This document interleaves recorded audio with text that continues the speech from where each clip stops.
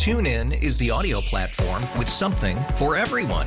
News. In order to secure convictions in a court of law, it is essential that we conclusively. Sports. Shot clock at 4. Doncic. The step back 3. You bet. Music. You set my world on fire. Yes, and even podcasts.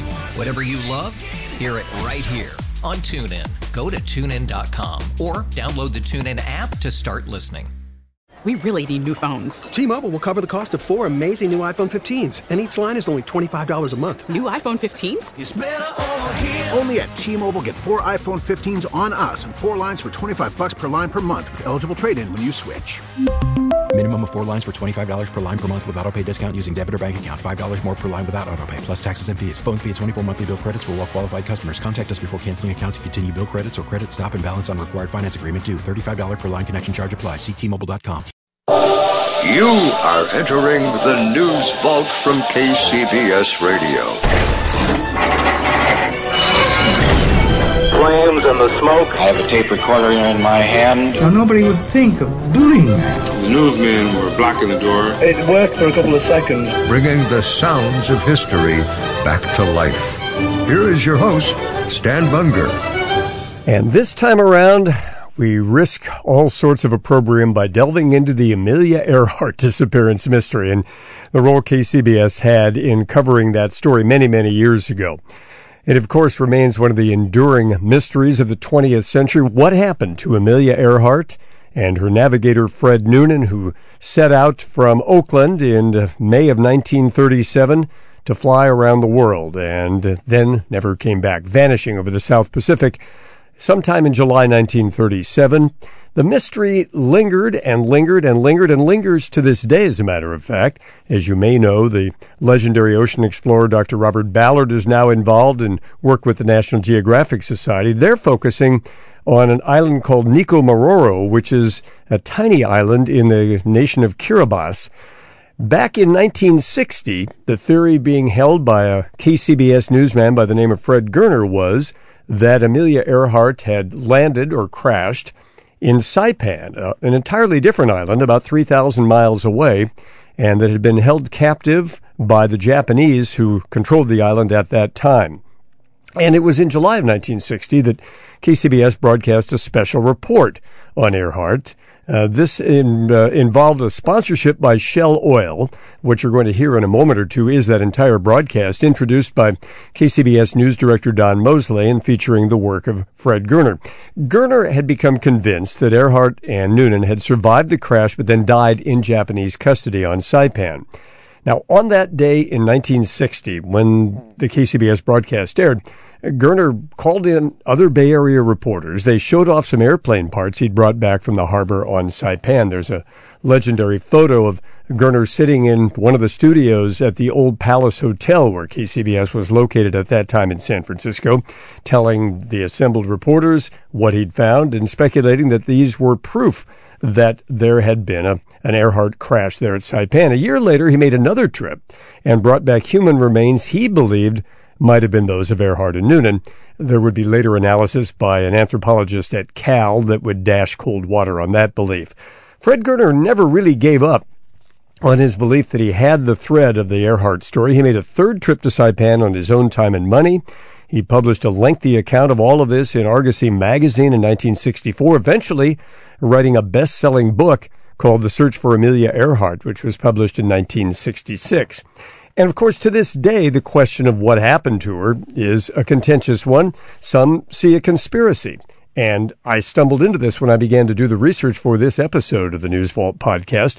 I had a fragmentary portion of the broadcast you will shortly hear in its entirety, and I began to try to track down the provenance of it. Where did it come from? When had it aired?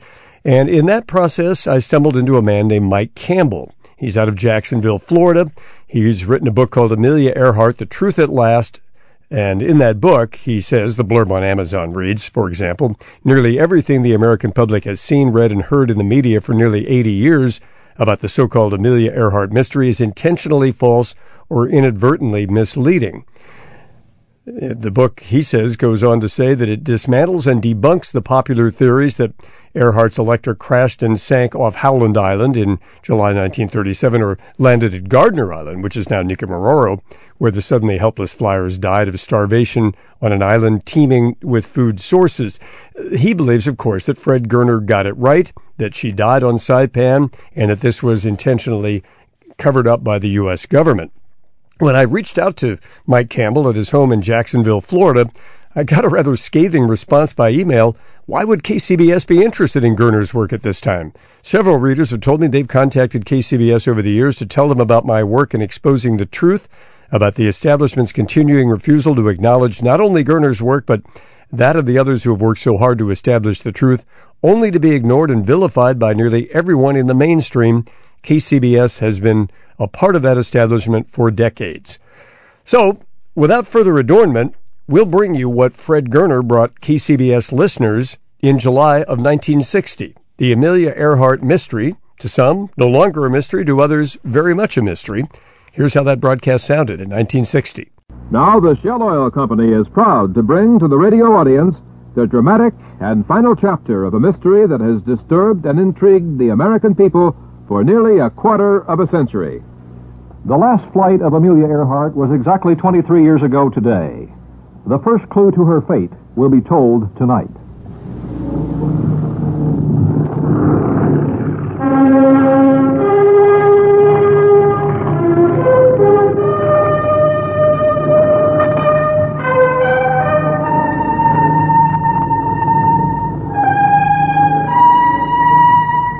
Good evening. This is Don Mosley of KCBS News in San Francisco. Tonight, a fascinating story. A clue to the fate of Amelia Earhart, the famed woman aviator who disappeared in the Pacific on July 2nd, 1937. A tragic end to a round-the-world flight. But now a KCBS News team is writing the final chapter. A discovery that she crash-landed on the island of Saipan, was taken prisoner by the Japanese, and apparently was executed. Here now is our reporter who has just returned from Saipan, who interviewed eyewitnesses to the crash, who saw Amelia Earhart taken to jail. He personally dived into the waters of Tanapak Harbor to retrieve pieces of the wrecked plane. Here is Fred Gerner.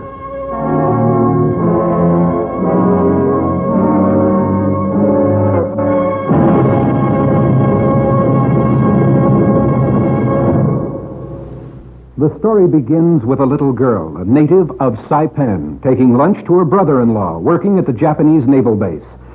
As she approached the shore, an exciting and unusual scene unfolded. A silver two-engine plane flew low over the water, its engine sputtering and missing. It was not a Japanese plane, she knew, and then it disappeared, hidden behind a cliff.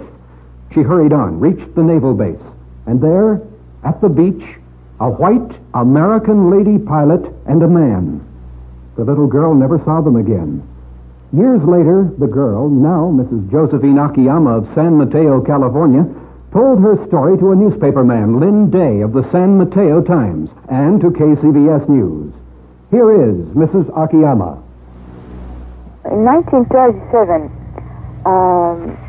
I took a lunch to my brother-in-law's, Jose Matsumoto. And on the way to give him his lunch, I saw a two-motor engine plane. It seems to me it's a kind of it was a silvery color, huh? Yes, silvery color. And when I get there in that place in Tanapak Harbor, I saw a crowd of people watching the. They was in the crowd. So I just wondered what happened. I stood there behind a tree, and I watched the people too. So I saw an American lady dressed like a man, and with her companion, and the Japanese are so excited too. And then after that, they took them to the car. It's a black sedan, and I think they take them to the custody. Where would they have taken them, Josephine? They take him to the Garatan City. It was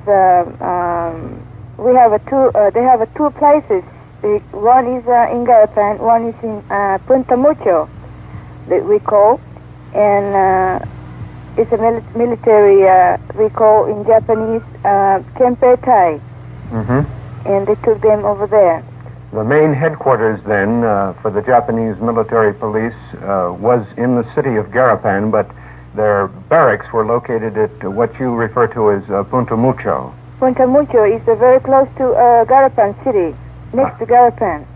Then it would be between Garapan and Tanapak Harbor. Yes. I see. Between. Now, what about the plane? Did it land in the water by the beach or what? Yes, the plane is landed by the beach. When I get there, I saw the plane too, and these two people, American lady and her companion. Is that the first time that you had ever seen a white person? The first time I saw an American lady. I never saw an American lady before. Would you describe her once again? She has a short haircut like a man, and she was dressed like a man. She wearing jacket like, and she was wearing slacks. And people said that she was the American lady pilot. Yes, the Japanese people passing by, when I stood by the tree, I heard them saying the lady is a pilot, American lady, and the other one is a navigator of her. And did you hear what happened to them after the Japanese took them to their prison? Yes, following week. Well, I should say it's 2 or 3 weeks later. That's what I remember. One night we was playing out by the house in the Garapan city, and one sailor passing by and stopped and he talked to us because we know him. So we have a talk, and because we know about it, and we talked to him about it too. And he mentioned that the lady is a pilot and the man is a navigator, and they've been shot. They execute them. It was a fascinating story, and one which required further examination. Mrs. Akiyama's husband, also a native of Saipan, suggested we fly to the tiny island to investigate. With Navy permission, we did, and there began a fascinating 3 weeks of detective work. Akiyama questioned the natives, and I questioned him. Here's how it went. About what time in his life did the woman come? Can he remember any event in his life? When did this woman land here in regard to the rest of his life? When was he married? When were his children born? Apa na kontan Diyos mo bihin sa sakan. Sitang so ganyan sakan. Pues the pau kontan so. But he still insists that this was happened before the war, long before the war. He still insists because when first Japanese ship bringing ammunition like that. Well, it couldn't have been long before the war because 1937 was only 4 years before the war. After you heard what happened to the American woman pilot, what did they do to her, and how did they do it if they did anything? Apa matsugan niya, space hungo, ni Amerikano matsugan niya? Ay, dyan na pala, linya naman na hana. Last heard he say, from his family, say, they might send other place. He didn't know when. He never heard what happened to her, whether she was executed or what they did with her. Apa happened to her? Matsugan niya, pala. He never malum, he say, he didn't know what happened to her because that time he cannot see and he cannot trace, So I'm going to ask again, how come the Japanese told you about that? Before I tell you the startling answers, let's recall the flight of Amelia Earhart and her own startling background.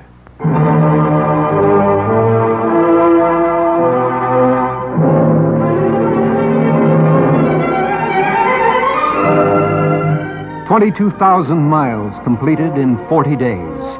30 stops. Only 2 more to go. Howland, then Honolulu. The thin, almost fragile girl shook her head. She was tired, very tired. This kind of flying really took it out of you. Left behind 19 countries, 5 continents, the equator crossed 3 times, with a 4th to come. She had bucked wind, rain, thunderstorms, and monsoons. The 100-odd dials, gauges, and gadgets in the cockpit of the Electra had demanded her constant attention. And now the most dangerous leg of the around-the-world flight lay ahead. 2,556 miles to Howland Island. A 2-mile-long, 3/4 of a mile wide target in a vast 450,000 square miles of South Pacific Ocean. The time, a few minutes past 10 a.m., July 2nd, 1937. The place, Lae, New Guinea. The 5-ton Electra zooms down the 3,000-foot runway, breaking ground cleanly just short of the sheer cliff which falls away to the sea. Amelia Earhart and Frederick Noonan are airborne to eternity. One of the most puzzling enigmas in the history of aviation began that July morning in 1937 and has persisted through 23 years of rumor and conjecture. Amelia Earhart, courage with wings. A slender, tousled-haired woman who fought the elements and won a nation's heart. At last, we have the answer to the final flight into yesterday. In reaching a solution to the disappearance in 1937 of Amelia Earhart Putnam and Frederick Noonan, it was necessary for us to make our way through a morass of conflicting rumors and suppositions. From the plethora of conjecture, KCBS has extracted only that which can be supported by personal testimony or extant documents. The following is fact. Amelia Earhart was born to fly, and she became one of America's greatest heroines. The story of her disappearance has a tendency to overshadow her accomplishments. Amelia was the first woman to fly the Atlantic Ocean, first as a passenger and then as a solo pilot. She was the first human being, man or woman, to fly solo from Hawaii to the mainland of the United States, landing at Bay Farm Island, Oakland Airport, January 12, 1935. She was first to fly solo from Los Angeles to Mexico City, from Mexico City to Newark, New Jersey. Amelia Earhart held dozens of speed and altitude records in addition to her other accomplishments. Knowing this, it's easy to understand how she came to her greatest challenge, the flight around the world. In 1935, the Purdue University Research Foundation set up the Amelia Earhart Fund for the purchase of a plane to be used experimentally as Amelia saw fit. Enough money for a plane came into the fund by early 1936. Amelia chose the latest model off the line at Lockheed Aircraft, the new twin-engined Electra transport designed for 10 persons. Amelia was sold on Lockheed. She had set most of her records in their single-engine Vega model. Extensive planning for the globe-circling endeavor began almost immediately. George Putnam, Amelia's publisher husband, accepted the difficult task of cutting through the maze of international red tape and assembling the necessary portfolio of passports, medical records, and credentials. Putnam also made arrangements for adequate stores of fuel and spare parts at stopping places along the projected route. During the latter half of 1936, Amelia thoroughly tested the new low-winged monoplane with its 55-foot wingspan. It was like a dream come true to Amelia. The passenger seats were removed from the fuselage. 2 large fuel tanks were bolted in their places, boosting the plane's distance range to 4,000 miles. It's a fine ship, Amelia said, after a half-dozen shakedown flights. And it was an excellent aircraft, with only one serious drawback. The communications equipment was primitive at best. For intercom between pilot and navigator, a fishing pole was used, notched at the end for passing cards back and forth. 50 watts was the unhealthy strength of the radio. A much more powerful system was needed for flying around the world, but the funds were exhausted, so Amelia decided the 50-watter would have to do. The calendar turned into 1937, and preparations went ahead at a furious pace. Clarence Williams of Los Angeles got together the maps and charts. Paul Mantz resumed his familiar role as technical advisor. His help had been invaluable on the Hawaii-California flight in 1935.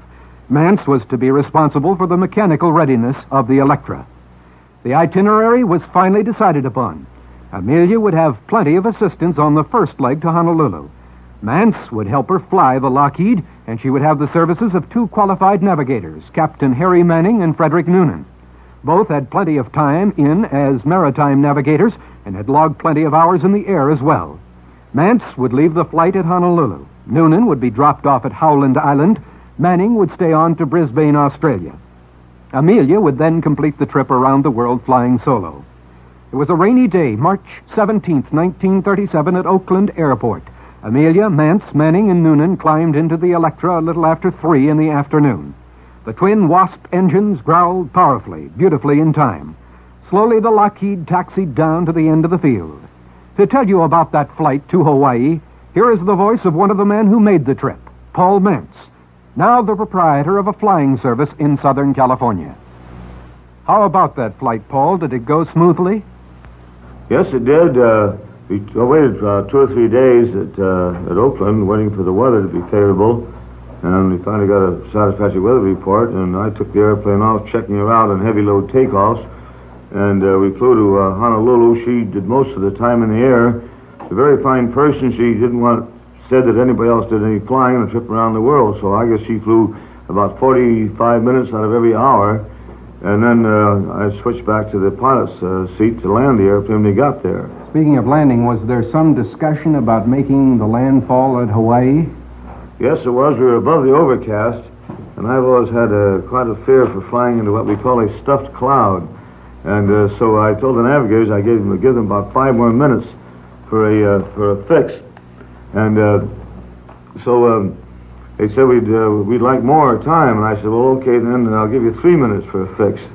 And I just ducked down and went through the overcast and instrument let down. I didn't want to be too close to those mountains when they came into Hawaii, so I noticed a couple of fishing boats going out when I came through, and from the size of them, I knew we were pretty close to land. Mm-hmm. The navigator did a tremendous job because I kept the same course and brought us right between the 2 islands, and then I made the right turn and came into Honolulu to land. Well, after you landed at Wheeler Field, you shifted the plane to Luke Field, didn't you? That's right. Why did you do that? For the longer runway for her to make the heavy load takeoff.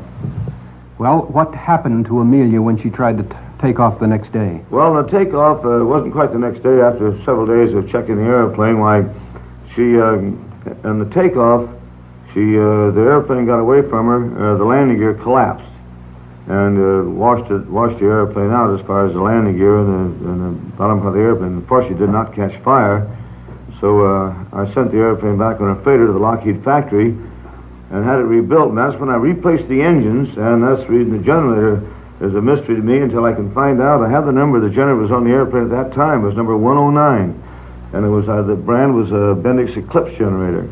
The one that we have here, it could have been the new one that was put on the airplane. It's a heavy-duty generator, as you mentioned a while ago. Which is 50 rather than 25 ampere. Yeah, the 50 ampere instead of 25. And also the wind-driven generator was the same. Well, what did you do with the Electra then, Paul, after the crash? We took it back to Lockheed factory and had it completely rebuilt. And then Amelia started out alone with her navigator, I should say, Noonan and Amelia, and started going from west to east instead of from east to west as we did, starting the flight. She went from here to United States to Miami, and then from there on across the Atlantic and on. And she only had 2 more landings to make, and her flight would be completed. She had to land at, when she left Leh, she had 1 land to make at Howland. The next would have been Honolulu. The next would have been here in San Francisco. Oakland Bay Farm Island Airport. That's right. Determined not to give up her flight around the world despite the disastrous Luke Field crack-up, Amelia Earhart immediately began preparations for what was to be her final flight. The crack-up at Honolulu meant a major change of plans in the proposed around-the-world flight. Repairs to the Electra couldn't be completed before early May.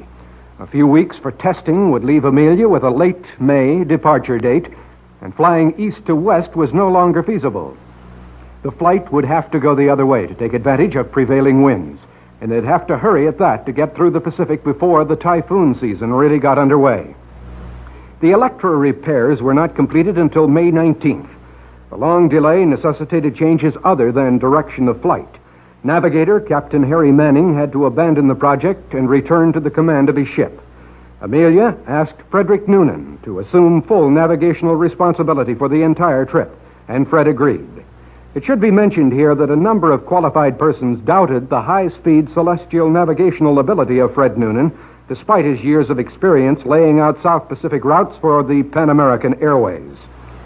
These people persuaded Amelia to take Noonan a couple of 100 miles off the California coast, fly him around in circles until he was thoroughly disoriented, then ask him to navigate her back to Los Angeles. Noonan got her back to the coast all right, but in the vicinity of San Luis Obispo, 200 or so miles north of Los Angeles. A pretty sizable error in only a few hours of flying.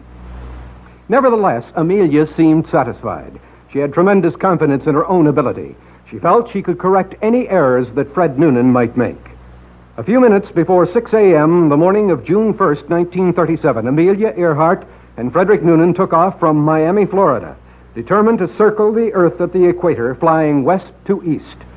20 days later, July 2nd, 1937, after successfully reaching Ley, New Guinea, Amelia and Fred took off for Howland Island. The hours crept by slowly. 20 hours out from Ley, New Guinea, Amelia Earhart and Frederick Noonan, flying their twin-engine Lockheed, were lost.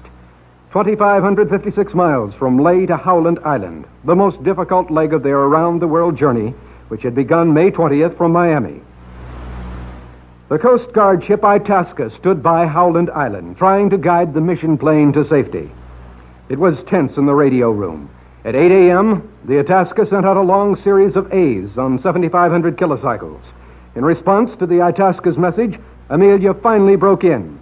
"We are receiving your signals, but are unable to get a minimum for a bearing. Please take a bearing on us and answer with voice on 3105. The Itasca could not get a bearing. The transmission was static-filled and intermittent. 45 minutes went by. The radio room of the Itasca was charged with excitement and fear. Where were they? They should have arrived over Howland long before this time. Why couldn't Amelia and Noonan send a consistent signal if they were within a few hundred miles of the island? At 8:45 a.m., the Itasca radio operator tried again. "Answer on 3105 kilocycles with phone. How are signals coming in? Go ahead." The voice of Amelia Earhart broke in, excited, almost frenzied. For a few seconds, the voice was strong and clear. "We are in a line of position 157337. We'll repeat this message on 6210 kilocycles. Wait, listening on 6210 kilocycles. We are running north and south." Those were the final words ever heard from Amelia Earhart.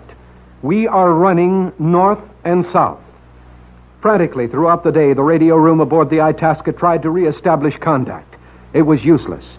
Amelia Earhart and Frederick Noonan had disappeared into the vast Pacific and have remained missing for the last 23 years.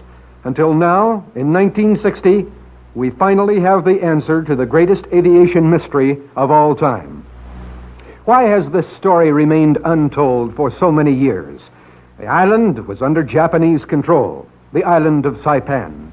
Josephine Akiyama heard later the Americans had been executed for spying, while the Japanese had been illegally fortifying the island and others throughout the South Pacific. They did not hesitate to exterminate anyone they suspected might reveal the extent of their fortifications. The United States attacked Saipan in 1944. The island was hideously torn apart.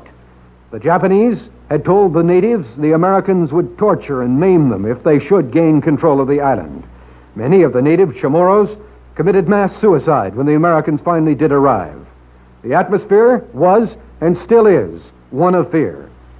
Mrs. Akiyama had never heard the name Amelia Earhart until after the war, and then she, personally, would have had absolutely nothing to gain in relating the scene she had witnessed in 1937 on that July day. Could Amelia have flown so far off course? Saipan is almost due north from her takeoff point of Ley, New Guinea. Howland Island lies east and somewhat north, 40 miles north of the equator. Paul Mance thinks this is possible, and even probable. Who is Paul Mance? One of America's most famed flyers, and the man who plotted many of the Amelia Earhart records and expeditional flights. Paul Mance, you have just arrived here in San Francisco, and you've just seen the generator that we've brought back from Tanapak Harbor in the island of Saipan. What is your estimation of this? Did it come from Amelia Earhart's plane? I cannot say that as yet.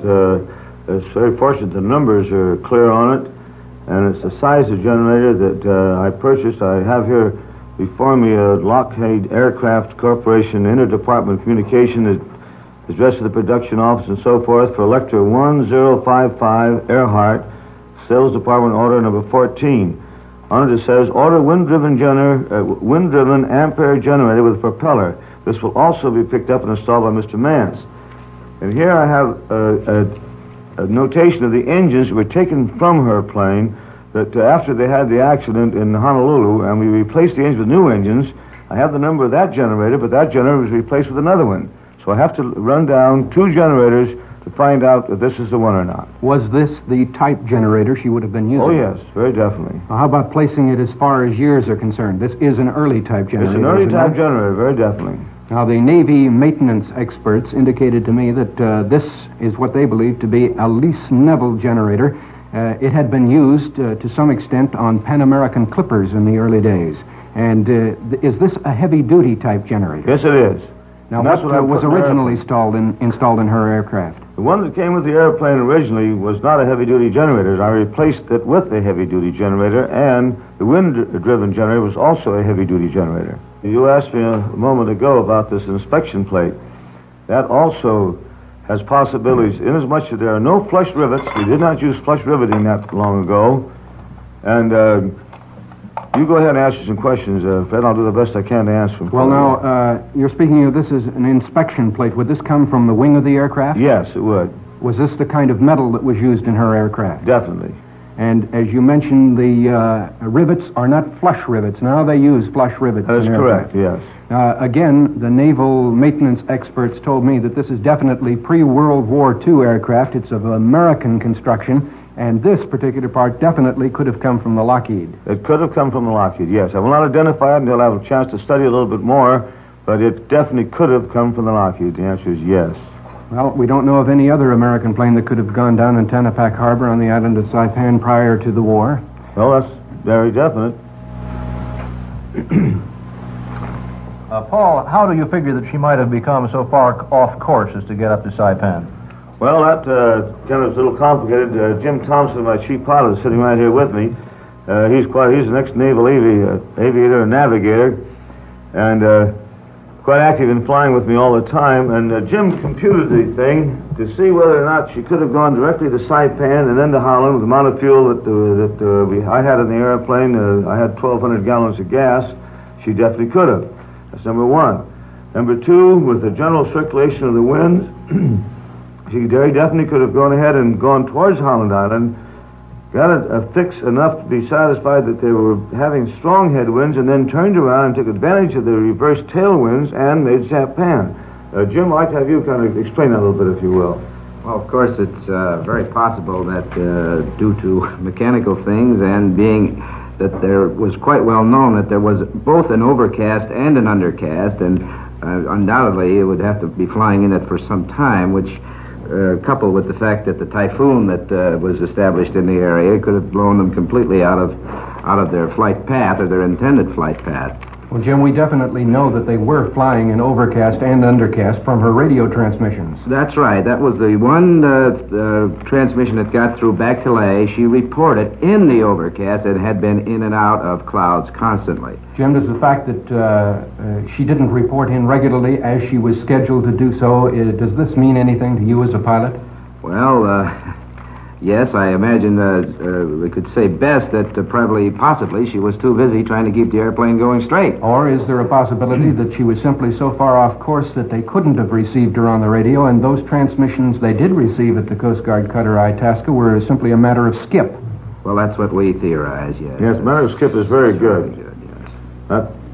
Many a times you'll listen to particularly a short wave or long distance broadcast, and you hear it, it fades out absolutely entirely. Also, it'll come in with such volume. What is it, the haverside layer that affects that? Heaviside layer. Heaviside layer, yeah. Incidentally, there's another unit you have here that interests me, and that is definitely a part of a pump. It's heavily covered with coral and rusted badly. I had a pump, approximately that same size or that identical size. Again, I'd have to identify it to transfer fuel from these various tanks. Would this catch on here be to open this particular line? Yes, it would be. It would be a valve. And behind her, what did you say, Jim? Paul, this is an interesting piece here. This is evidently a duct, like is on the outside the manifold on the I-1340 engine. Definitely. And I think that if we can get the contour, well, we probably can check this very closely as being the type that is on the Electra. I certainly would like to have these parts and take them down to my shop and really go into it, because the possibilities are, I cannot positively identify anything, but they certainly are definitely in line with what I put on the airplane for her. Paul, an interesting thing is when I brought these parts up from the bottom of Tanapak Harbor, is that there was still a light coat of aluminum on them, and it would turn black in my hands as it hit the air. It would come right off on the front of the hands completely with black. That would be, Jim, the aluminum was coated with... Right. It was dissolving, but when the oxygen got to it... When the oxygen hit it, it would turn black and come right off in the hands. Jim, the last radio transmission of Amelia Earhart came at 8:45 a.m. at Howland Island, and the final conversation was, "We are 157-337, running north and south." Now, just specifically, what does this mean? Did she know where she was? Well, evidently she thought she did, but of course saying where she was is one thing, and being where you think you are is another. But being as it's actually a reciprocal, the north west on 337 and southeast on 157, so it was just a fixed line. And of course that could be anywhere between Lae and Howland or Lae and Saipan or anywhere. And if she was running north, you see, these are the things that really thicken the plot, as it were, because if she was running north, it would be on a dead heading for Saipan. In other words, it was just a sun line. In other words, she could have been anywhere along, say, 2,000 miles of that sun line. That's right. Very anywhere north and south. Very definitely. Absolutely. And again, this indicates to me, as the last transmission, this is not the kind of position that you radio in. It's one that perhaps Noonan might have taken the minute he could get a sun reading, and that's the best he could give her as to position. Well, of course, it would give you a point that if they had thought they were in the vicinity of their destination, why they would be running back and forth on this line, and possibly the DF facilities, why they might be able to pick them up. Of course, this wasn't the sun line at that hour in the morning for Howland Island. It wasn't for Saipan either. It lay somewhere in between. That's right. But again, at 8:45 in the morning and 6:45 in the morning, that would have been Saipan time. That would still have left her a couple of 3 hours of gasoline. And if she had been, say, 500 or 600 miles away from Saipan, still going north on that same course, it would have brought her there at almost exactly the time all 12 of these eyewitnesses indicate she did crash land there. Well, it certainly is a very sound theory. We pause now for 30 seconds for station identification. The Amelia Earhart program is coming to you from KCBS, AM/FM San Francisco, and is being brought to you by the Shell Oil Company. The story of Amelia Earhart's disappearance was a detective story that ranged thousands of miles into the Pacific. The gathering of the evidence itself could be the basis for a bestseller. To tell that, here again is Fred Gerner. The decision had to be made. The story of Mrs. Josephine Blanco Akiyama was completely believable. Dave McElhatton of KCBS in San Francisco and I had been presenting background regarding the Amelia Earhart disappearance on Dave's afternoon program. We decided the big brass would think the information we had uncovered to date might warrant an expedition to the island of Saipan to see if the story could be corroborated. Cy Whitelaw, our station sales head, was in charge, station manager Maury Webster being in New York for a CBS conference. Cy immediately saw the potential of the story and the necessity of going directly to the island for supporting evidence. He contacted Mr. Webster in the East, and the heads of the network conferred. Yes was the immediate answer. Amelia Earhart belonged to the American people. If her disappearance could be solved, the CBS network would provide the opportunity. I was ordered to depart immediately. I took Mr. Maximo Akiyama with me to interpret. His father had been loved by the people of Saipan, where he was a lawyer before World War II. Max's father was killed in the American invasion in 1944. 2 weeks ago, last Tuesday, June 14th, we left for Saipan. I fairly staggered aboard the plane loaded down with tape recorders and camera equipment. Lieutenant Commander George York met us at Guam and confirmed that we had Navy clearance to enter the island of Saipan. Saipan is a United Nations trust area. The United States has the trust. Navy transportation was provided. Though it is not as picturesquely rugged as some of the high islands of Polynesia, nor as majestic as Ponape and the Carolines, the island of Saipan in the Marianas group of Micronesia has a certain massive character of its own. Viewed from an approaching plane, Saipan appears as a handsome tropical island. Rising from its center are the forest-topped slopes of Mount Topachau. The western shore is bordered by a very thin strip of coral beach. The east shore is rocky and forbidding. The spume and spindrift rise from the crashing waves and float upward. On landing on Saipan, however, we were presented with a different picture. Here is no Pacific island with abundance. Saipan, 15 years after the war, is a strange and incongruous mixture of natural beauty and the ugly, abandoned remains of war. In the few years since the invasion of the island by American forces in World War II, the ancient ruined stone pillars that formed the foundations of prehistoric Chamorro houses have been joined by more recent architectural relics. The main town of Garapan, its pre-war population was more than 13,000, is no more. The total population of the entire island today is only about 6,400. Chalancanoa is the main village. Max and I made our headquarters there. Saipan, approximately 12.5 miles long and a little more than 5.5 miles wide, has a land area of only 46 square miles. Navy commanders Bridwell and Hippie met us at the plane and did their best to assist us during the entirety of the investigation. It would not have been possible but for their good offices. The Navy is doing a yeoman job on the island, trying to build the strength of the native economy and care for their medical necessities. Commander Bridwell suggested I stay at the Navy Bachelor Officers' Headquarters. I declined his kind offer, feeling it was important for us to live in the village with the people and gain their confidence. The first few days on the island, Max Akiyama proceeded to become reacquainted with old friends, while I set about enlisting the aid of the Fathers of the Church. The island population is almost 100% Catholic. I found Monsignor O.L. Calvo and Fathers Arnold Bendowski and Sylvan Conover glad to cooperate, and indeed very interested in the project. They had themselves heard some vague rumors over the years about the white woman pilot and her male companion who had landed so long ago. They agreed to help me with interpretation and to ask questions on their own as they toured about the island. We were ready to begin. During the next 2 weeks, Max and I and the Fathers interviewed more than 300 persons and ran down every lead that presented itself. Our tenacity began to show results. Gradually, the story began to take shape. Little bits of the puzzle fell into place. Here is some of the testimony we got with our tape recorders. Ati Palawan dan ilahi kumikilik ko do sumasagwa huhaso ki gui na tiempo. 4 of us went to work. We went to the harbor to unload food from the ships. And during that time, one of our group went to the restroom. It was near a place where they kept the lady. I saw her face peering out of the small window. He said he was born in Guam and had lived there a long time and could tell an American lady. He called me and said, "I bet you the lady I just saw is an American lady." He called everybody in the work group to see the lady. The woman I saw had light brown hair. It was cut like a man's. I am positive I saw the lady with my own 2 eyes. I can be sure she was an American because the other boy was from Guam and knew.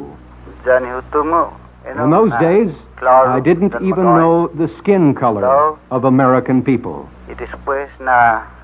Hafa masasedi pa manu nei mahafudi tatotonia eno tiung loi aktu hanggan sen magait dan eno tiduda tu sa. And from Jesus J. Boya, I remember well one American pilot, a lady. Her face, arms, and posture all looked American. I didn't see her real close, but she was wearing a bandana.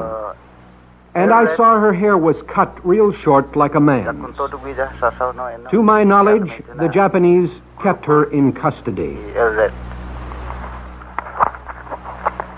Pues undi bat kunari pat ahi. Da cosinyon sangan half na klasin bat kunai no. Ko pulupela pat dos pulupela. Ibat kunari tiutungu kabalis guina. From Gregorio Camacho, I heard from the Japanese officers about the American Lady Flyer. I remember it was before the war, and maybe around 1937. After landing on island, they took both to the Japanese military area. The Japanese were very surprised to see a lady flyer, because at that time it would never happen that a lady would fly.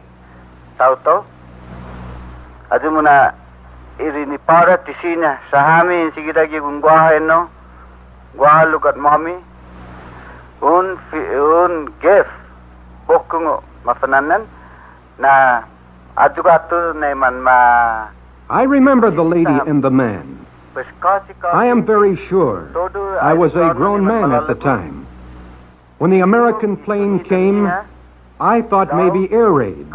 I was dealing with high officials on the island, and I had become active in civil defense at time. My job was to take care of damage from fire and to take people to cave in case of war.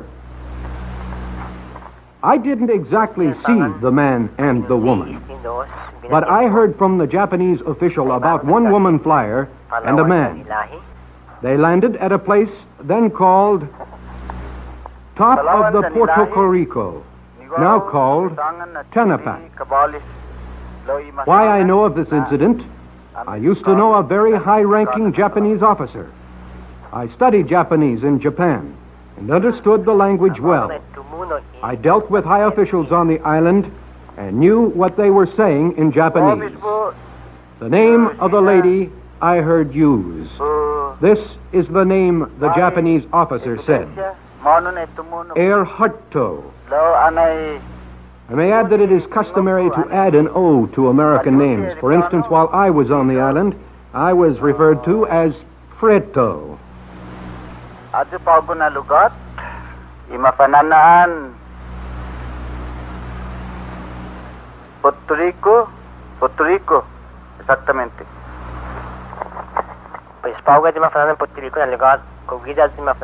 From Rios a Camacho, I was working at Tanapak Harbor. I saw the plane. It was heading across the island. And here he indicated a northeasterly to southwesterly direction. It crashed in Tanapak area. I saw a Navy launch bring them to the beach.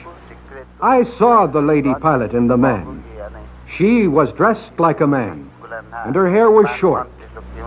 It was brown. Afterwards, they kept her in Tanapak. One day I passed a building, and the Japanese guard pointed to it and said, "Inside, we are keeping the American Lady Flyer."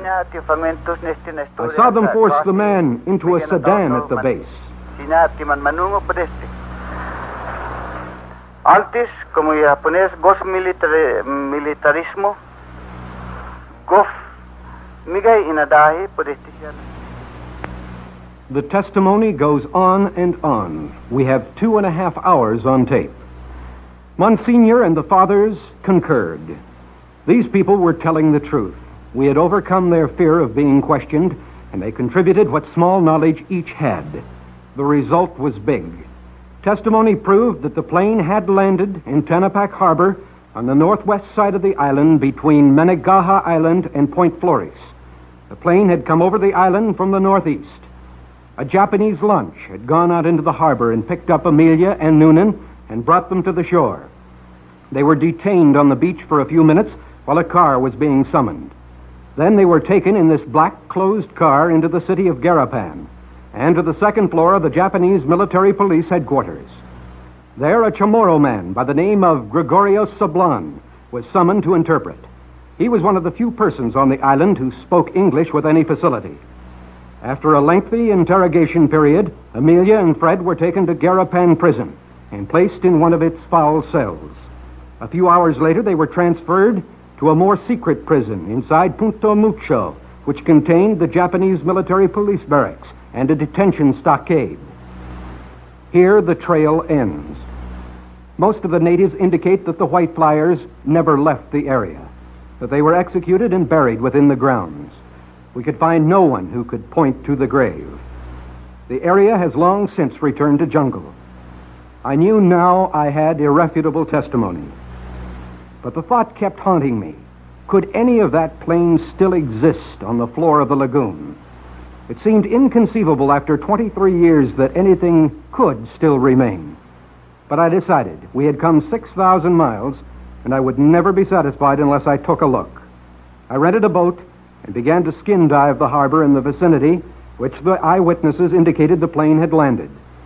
I floated the top of the water using a face mask until I would come on something likely, and then dived down for a close look. The water is about 25 feet deep in that area. On my third dive, a gray shark, about my size, passed not more than 10 feet away, and I decided that I'd better scour the island for some natives to do the diving job. Max located 2 native divers, Gregorio Magofnia and Antonio Titano, and again, good fortune smiled. The divers knew of the wreck of the 2-engine plane that had been there long since before the war. The location was within 100 yards of where I had made my last dive. The divers assured me that sharks in the lagoon would not bother you if you did not tie fish that you'd caught around your waist. The gray one's not bad, they said. Those lemon sharks outside the reef, watch out. The lure of the sunken plane proved too much. I decided to continue diving too. The plane went down on rock, and parts were growing right in the coral. It was a real wrestling job to pull anything loose. Altogether, we brought about 500 pounds of rusting, rotting aircraft to the surface. I had gone as far as I could in the search. The fathers assured me that they would continue to try to locate the burial place of Amelia and Frederick. So, Max and I headed back to the States just 2 weeks after the original departure. At Guam, Navy aviation experts photographed the plane parts and investigated them thoroughly. Results? They were pre-World War II from an American plane of the model Amelia Earhart flew. I had the strangest feeling flying back on the Pan American Clipper. Amelia Earhart's plane was completing the around-the-world flight. At least a part of it was. Only one trouble. Amelia and Fred could not make the trip. And the plane itself was 23 years overdue. Amelia Earhart and Frederick Noonan lost their lives because of the stupidity of a few short-sighted, conquest-minded men. I found some solace in the thought that at least Amelia had beaten her greatest enemies, the elements. Amelia's voice is preserved on recordings. Here's what she said before she took off on the final flight around the world. The pilot, winging his way above the earth at 200 miles an hour, talks by radio telephone to ground stations or to other planes in the air. He sits behind engines, the reliability of which is all but unbelievable.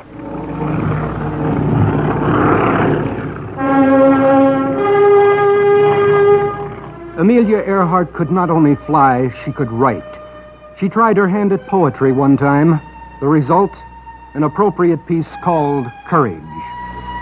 Courage is the price that life exacts for granting peace. The soul that knows it not knows no release from little things, knows not the livid loneliness of fear, nor mountain heights where bitter joy can hear the sound of wings. How can life grant us boon of living, compensate for dull gray ugliness and pregnant hate unless we dare the soul's dominion? Each time we make a choice, we pay with courage to behold the resistless day and count it fair.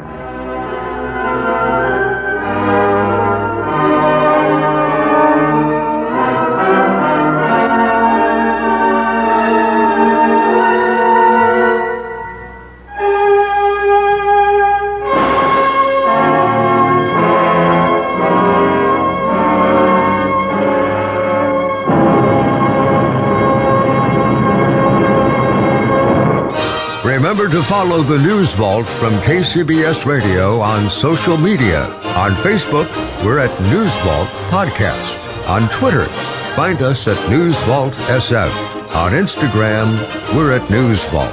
Until our next episode, you are leaving the News Vault from KCBS Radio.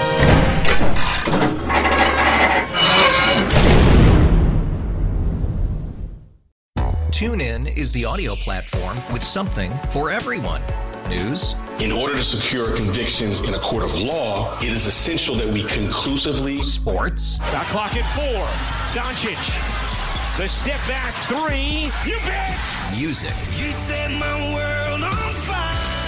Yes, and even podcasts. Whatever you love, hear it right here on TuneIn. Go to TuneIn.com or download the TuneIn app to start listening. It's better over here. After investing billions to light up our network, T-Mobile is America's largest 5G network. Plus, right now, you can switch, keep your phone, and we'll pay it off up to $800. See how you can save on every plan versus Verizon and AT&T at T-Mobile.com/across America. Up to 4 lines via virtual prepaid card. Allow 15 days. Qualifying unlocked device credit service ported 90+ states with device and eligible carrier and timely redemption required. Card has no cash access and expires in 6 months.